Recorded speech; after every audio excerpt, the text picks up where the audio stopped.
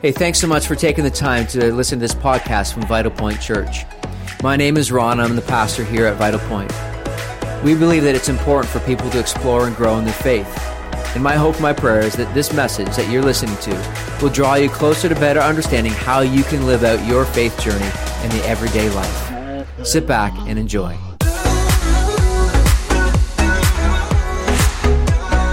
My name is David. I'm the Community Connections pastor. I'm on the teaching team, and I get the great privilege of leading our Exeter site in Exeter, Ontario.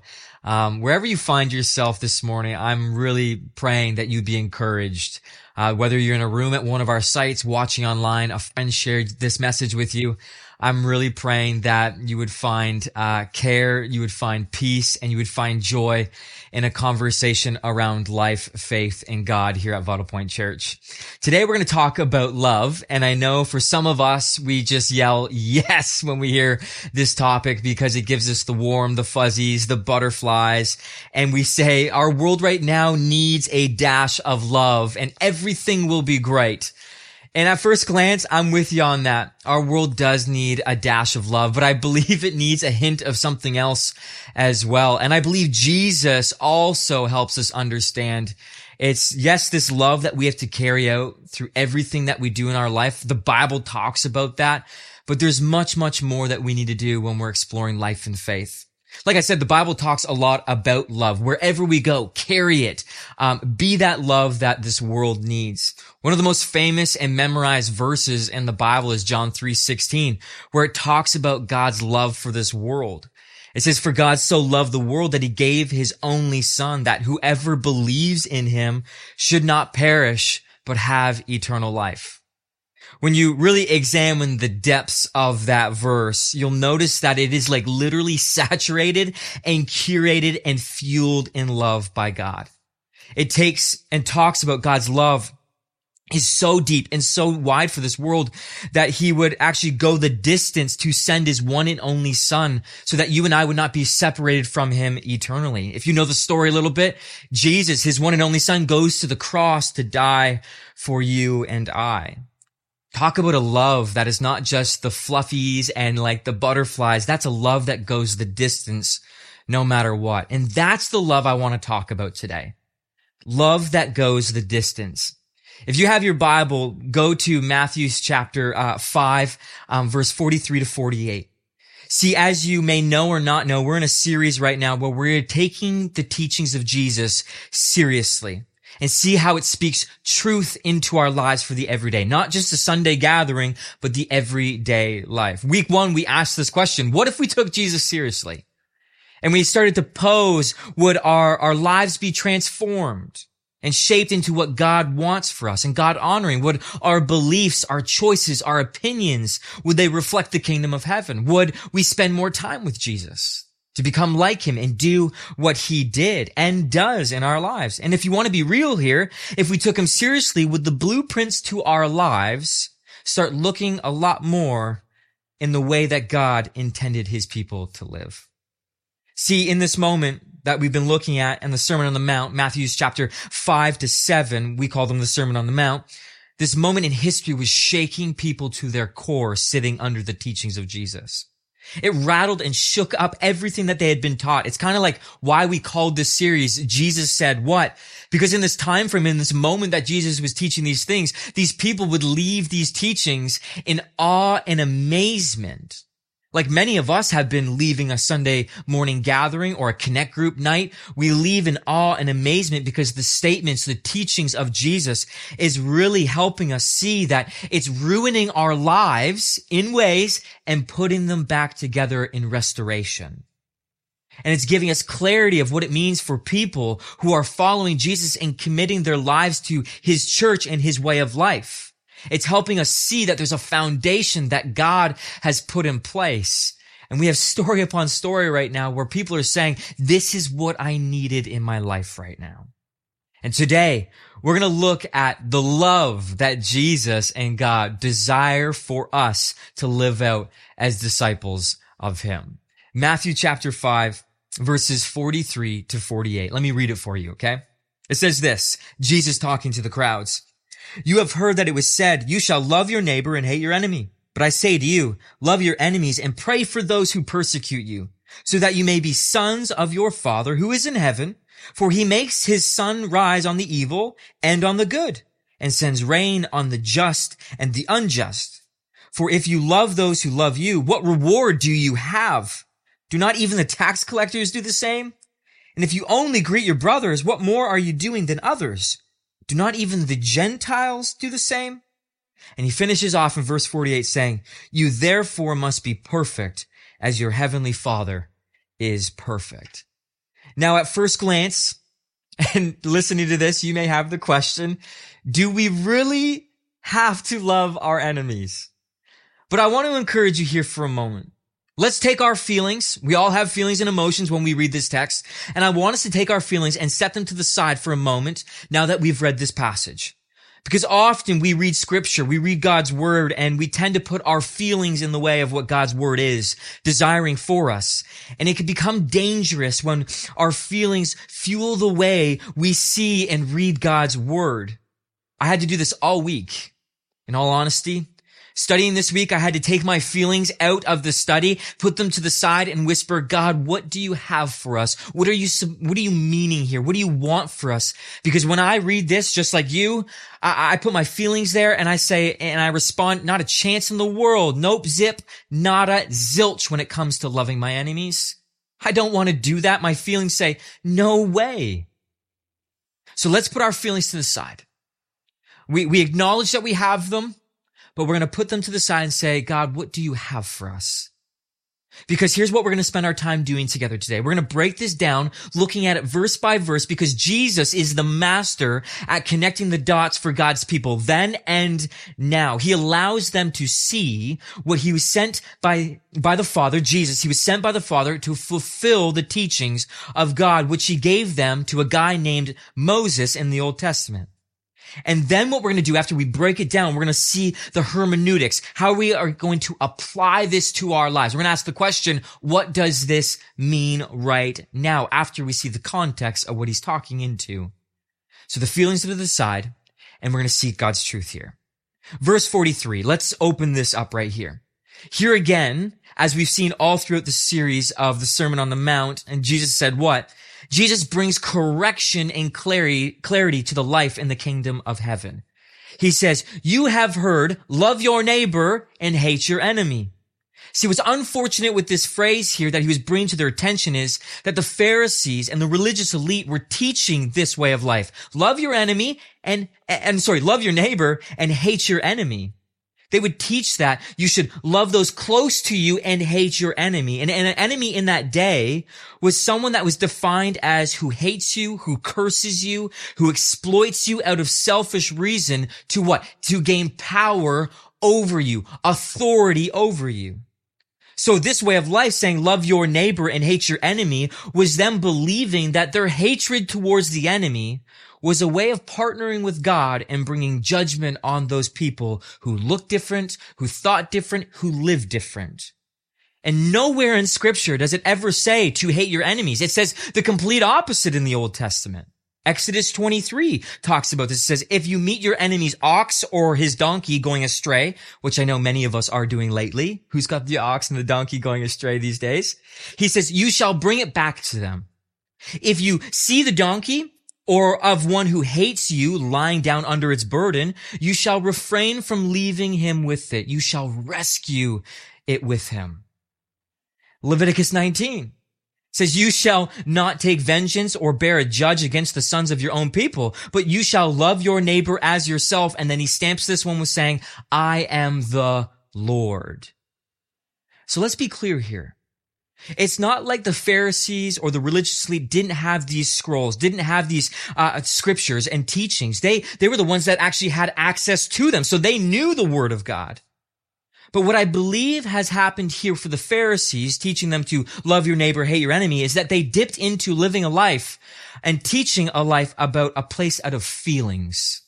They were fueled by their feelings and their emotions towards others. So Jesus was bringing correction. So verse 43 is a correction to them that love does not go on feelings and emotion. Yes, there's moments where your heart beats fast for someone.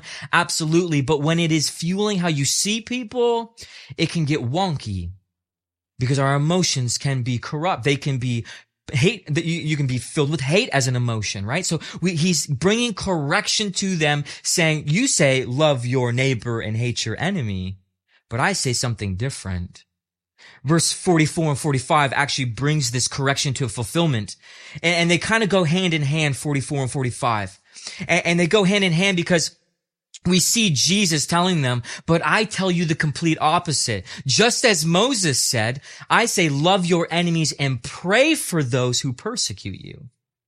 In other words, he was aligning them back to see your hearts are out of place if you're fueled by the disordered desires of your flesh to hate and bring judgment upon them. God's people, he's saying, God's people will be demonstrators of God's love, even to your enemies in your lives. The ones who hate you, you're going to love them. The ones that curse you, you're going to love them. The ones that exploit your deepest, darkest feelings, guess what? You're going to love them. This is where he's bringing this correction to fulfillment. And I can only imagine these people in this moment. The crowds are sitting there and they're saying, but why Jesus? Right? They're saying the hatred that I've received from these people, guess what? Has brought me pain to my family's name, to who I am as a human being. The curses that they put on me, guess what? I can't control the damage and the bleeding. It's so deep. They've exploited my deepest, darkest parts of me. I want revenge. I can't love Jesus. And verse 45 is an interesting one because Jesus reveals the heart of God. He reveals the heart of God here. He mentions that the sun rises on the evil and it rises on the good.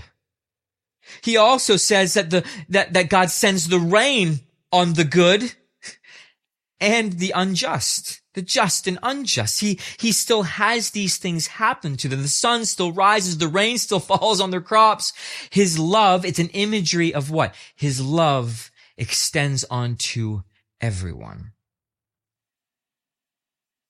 Why does Jesus give this admonition and loving correction in this moment for them? This imagery of the sun coming up and the rain falling no matter what your position is on loving God and acknowledging God. He uses this correction in this moment because love is the mark of maturity, that they are sons and daughters of God. Not acting childlike like the Pharisees were. No. Verse 45 is suggesting that their love as sons and daughters will cultivate, this is the beautiful imagery here of Jesus, it'll cultivate a climate of blessings towards someone. Just as God does. He still has the sunshine, the rain fall on the ones who repay good for good and evil for evil. And God's saying, my apprentices, my children are going to repay them with good for evil as an investment of love, just as I do. Jesus actually talks about this more in Matthew chapter 5, verse 16, about living out this life in the light that we have received from Christ.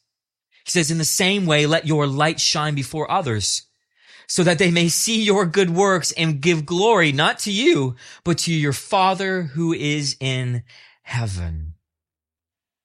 I've been reflecting a lot on this for me personally, and I've seen this image in my mind and in my heart that it's like a channel of water.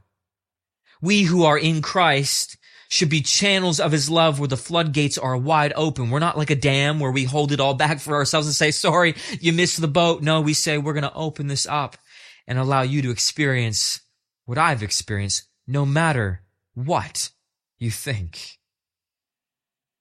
Verse 46 and 47, I love Jesus. There's these moments where I feel like he's grabbing our shoulders and the shoulders of people that day and just kind of shaking them up and letting them see, this is my reality of what I'm talking about. It says this moment that Jesus makes is real for them because the next part, it's like a shot at the Pharisees, and he helps them acknowledge that people who do evil still show love to people. And in their day and age, it was the tax collectors and religious elite who thought they were over others.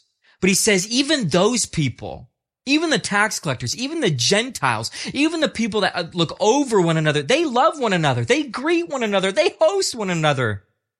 And he's saying, if you are my people and my disciples, and you're only loving the ones and greeting and hosting the ones that look like you, aren't you just like the tax collectors? Aren't you just like the Gentiles? You're still looking and operating like the world, not the kingdom of heaven that I am calling you into. It's a quick shot and shakes them up a bit because Jesus is helping them see many of you are living your lives just like your enemies. There's nothing different about you. And what I love about Jesus here is his words would have cut through the crowd as like a fine, precise way, landing in hearts and minds and helping these listeners see and realize that they are just like the world. And here's the thing. These people hated the Pharisees. They hated the Gentiles because of the way they were living. And Jesus is saying, I'm sorry, but many of you look exactly like your enemies. And Jesus is helping them see, you're not much different than them. But I'm calling you to be much more. Where then he transitions to verse 48.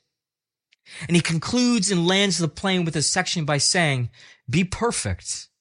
Big word. Be perfect, therefore, as your heavenly Father is perfect. His message as a whole here is showing, in this verse 48, is showing and demonstrating God's righteous standard. For God himself truly is the standard of righteousness. And this is why Jesus literally deals with murder, lust, hate, deception in the sections leading up to love your enemies, because he's revealing to them that those are the characteristics that are not of God. Lust, hate, deception, they are not of God. Though we can never be like God, it says, be perfect, therefore, as your heavenly Father is perfect. This is a moment where we need to understand that we can never be perfect. In our own desires and our own flesh, we cannot be perfect. Our faith in trust in God allows us to enjoy his righteousness, which is in Christ, making us perfect, reproduces this life and nature that only comes from him. We can't do it on our own. Warren Wiersbe, a theologian, says it so beautifully. He says the word perfect in Matthew 5:48 does not imply sinlessly perfect, for that's impossible, that life. Though it's good goal to shoot for and strive for, it suggests completeness, maturity. I love those words. Completeness, maturity. As the sons and daughters of God, the Father loves his enemies and seeks to make them his children, and we should assist him. It's this beautiful vision casting of what it means to follow and be close to Jesus and what he is doing in this world. This section of loving your enemies. Here's a quick recap, because I needed this for myself, and maybe you need it for yourself as well. This is what Jesus is doing here, is a few things. Verse 43, he's bringing correction and fulfillment to the law. Don't let your feelings fuel the way you live. It can get wonky. It can get scary. Verses 44 to 45, he's bringing encouragement to live as a climate, as love, as God does, no matter what people are in our world. 46 and 47, he takes a quick little healthy shot and saying, hey, don't look like the world. Remember, you're supposed to be a citizen and looking like the kingdom of heaven. Verse 48, he reminds us that God has a standard, and it only comes through seeking his life through his son, Jesus, and the nature that he calls us to. And see, what I sense from my studies here is this, is Jesus is revealing to the listeners of that day, and now we get to sit in on it, is that God is wanting us to assist him in reaching the ones that are far from him. And this is how I see it playing out. At the beginning of the week, I wrote down a few questions to ponder and to mull over and pray over. I wrote down, what does this mean? I wrote down, do we really need to love others? I also wrote, as Christians, do we really need this? And the final one that I wrote down is, what now if I take Jesus seriously? John Piper says it beautifully. He says, if you are a Christ follower, the passage that we just read is all about how we respond to the naysayers and others who are our enemies. Jesus in the gospel makes it clear and says, you will be persecuted because of your faith in me. John chapter 15 says, if you were of the world would love you as its own. But because you are not of the world, but I chose you out of the world, therefore the world hates you. Paul, the apostle in the New Testament, doubles down on this as well in 2 Corinthians 12. He says, for the sake of Christ, then I am with weakness, insults, hardships, persecutions, and calamities. For when I am weak, then I am strong. See, what I've taken away from these two verses here in the New Testament is if we don't have enemies when it comes to your Christian faith, are you really living out your faith? I know that might cut a little bit. If you don't have enemies when it comes to your Christian faith, are you really living out your faith? And I'm not trying to push shame and guilt into the room right now. Not a chance in the world. I'm speaking out of love and a pastoral heart. Let me explain it this way. Christians, people who have placed their life in Jesus, are supposed to stand against ungodly things. Human trafficking, gambling and substance abuse, abortion, many other things. We are supposed to stand against the ungodly things of this world that are out of line of God's kingdom. So persecution comes from living from and for the kingdom of heaven. Jesus says, woe to you all if all speak well of you. He's saying if no one's speaking off of you and kind of like taking shots at you because of your life and faith in me, it's just like, whoa, like are you really living and are you really actually a citizen of heaven? If you're not living out that calling, Christ followers are to stand in the things of God with love, grace, and peace. Like, I hope you hear that, like, clear as day, that Christ followers are to stand in these things of God with love, grace, and peace. I'm not telling you to leave this space right now, go to the side of a road, protest with a pitchfork and a bullhorn and start raising hell and see how many people you can become an enemy with this afternoon. I'm not saying that at all. What I'm trying to help us realize is that Jesus was helping them and now us know that because of our faith, we are not of this world. And because the world is against the kingdom of heaven, we will naturally have people that will want to hate, to curse, to exploit out of selfish reason and try to get above us. And Jesus is saying, even though they do these things to you, against you, you will love them no matter the cost. Because here's the thing. I know some of us are probably thinking and realizing it is so much easier said than done. Like we acknowledged before, the people that would have been sitting at the feet of Jesus hearing him say this would have been real for them. They know that the hatred is real, the curses, the exploitation, the things that the haters were doing, the enemies were doing. And for some of us today, we have faces and names and hearts and people groups that are attached to these things in our lives. They are true enemies. They're real for us. And I know that it's easy for me to say that Jesus knows your pain, but the thing is, Jesus knows your pain. He knows the enemies of your life. He knows that you have a hard time seeing the car that they even drive, the make, model, and year, because it triggers you. And we as a church, we pray for healing with you and alongside you and for you in these things. But we have to ask ourselves this question. Are we going to take Jesus seriously, even when it comes to our enemies? What is the posture that you and I are going to take? Is it going to be Jesus-like? Because here's the thing. Matthew chapter 5, just a section right before this. It kind of hit me really hard this week when I read this. It says this, Jesus speaking. You have heard that it was said, an eye for an eye, a tooth for a tooth. But I say to you, do not resist the one who is evil. But if anyone slaps you on the right cheek, turn to him at the other side. If anyone sues you to take your tunic, let him have your cloak as well. If anyone forces you to go the 1 mile, go with him 2 miles. Give the one who begs from you, and do not refuse the one who would borrow from you. This hit me like a truck this week. Because Jesus is using real life, extreme examples to show that our love for our enemies has a reason behind it. Because it shows us that our default response as a Christ follower, it comes to, like, we need to show the evil, the poor, the friend, the family, and the enemy that we are for them. And here's the hook, line, and sinker here. It's because he's saying this. It's allowing us to see that our satisfaction does not come from fame, money, security, revenge, or hate. None of those things give us satisfaction in the kingdom of heaven. Our satisfaction and worth only comes from the mouth of Jesus and only Jesus and how he sees you and I. Our satisfaction does not come from the revenge or the hate that we get to put or the judgment on people. No, you and I, our worth comes from Christ alone, how he sees you as a son and a daughter, a friend and a family member, where he says, my love is for you, and guess what? You are going to show it to your enemies. Because here's the thing for us today. Christian love is an act of the will, not simply ran off emotions.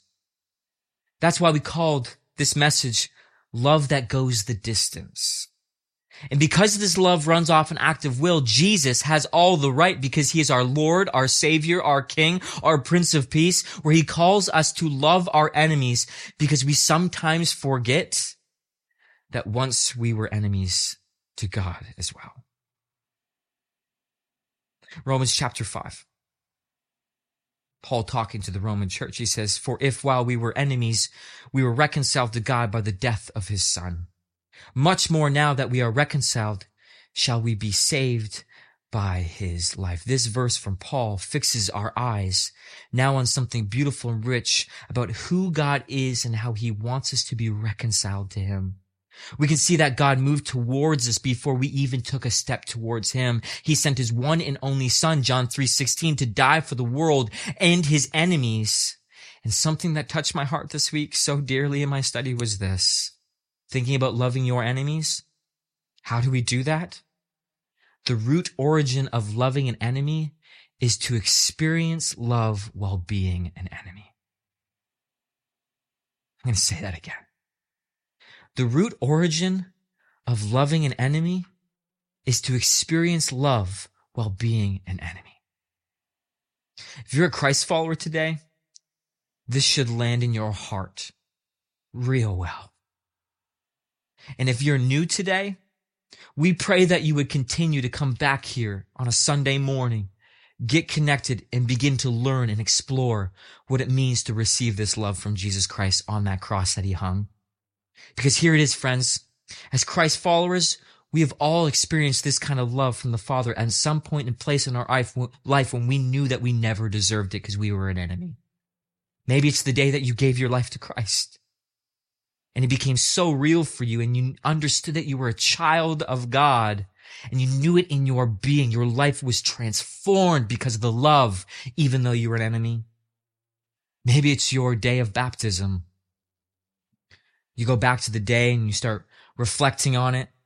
Where it changes for most people is the baptism, because when you go through the waters of baptism, it is saying you are showing and you are shedding off the old life, and the new life has begun in Christ Jesus.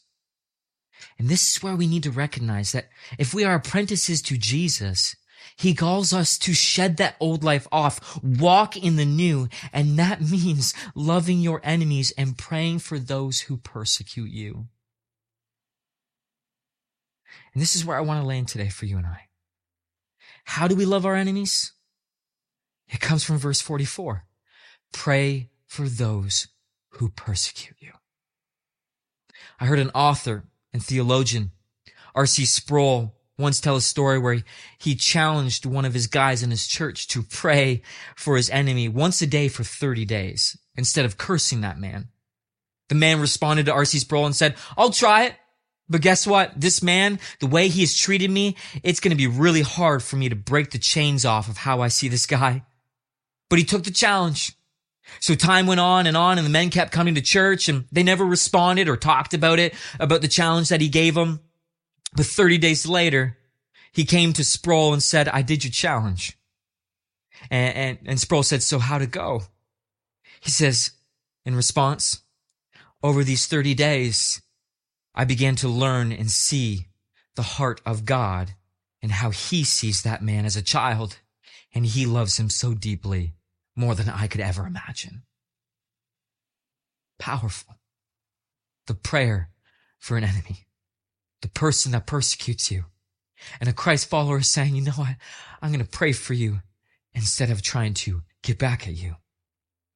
See, I believe in our Western world, we forget the power of prayer sometimes, and how it aligns our hard hearts onto the things of God if we choose to truly seek his presence above anything else. Over the years, I've heard Ron, our lead pastor, who happens to be my dad, say, "It's hard to hate someone when you're praying for them." See, prayer has the power to take the poison out of the attitude and the feelings and emotions towards your enemy, and allows us to see our enemies the way God sees us. See, I believe with all of my heart that when we pray for our enemies, God sees and God gives us his eyes for us to see them through his lens. And when we pray for our enemies, God gives us his heart that beats so fast for that person, even though we can't stand that person. And in praying for our enemies, I believe God gives us his ears, so we can hear where they are in need, so we can continue to pray for them. See, our prayer for this person, God gives us his eyes, his heart, and his ears, which is just, holy, and love. Yes, this world needs a dash of love, and we joked about it, probably a hint of something else at the beginning. But what if this love was ignited and set on fire with supernatural prayers that are unleashed and ushered into the presence of God, where we hand over our enemies to God and begin to pray. And when we pray for them, we are assisting and partnering with God in reaching all people, because we've experienced his love and we desire that love to be deposited into others. What would it look like for you and I for the next 7 days to pray for our enemy once a day? Maybe you've got to set a clock, a timer. Maybe you feel led to do the full 30 days like Sproul encouraged that man. But what would it look like if you and I took the 7 days to pray for them once a day? I've had to do this last week, and I've learned something. And I believe God will do this with you as well. God will give you a sneak peek into the way he sees them as a child. Even if they don't know him, even if they are far from him, even if you just don't even see how they would ever even know the love of God, he will give you a sneak peek on he's running after them in a gentle, non-chaotic way, but he's loving them. Which will then lead you and I into partnering with God to fight for that person's heart day in and day out, just like he did for you with Jesus on that cross. Jesus hung on that cross and said, "God, do not forsake them, for they do not know what they have done." He prayed for you and I on that cross for God to love you and I. It is our turn to love our enemies and pray for those who persecute you. Peace and grace be with you. Amen.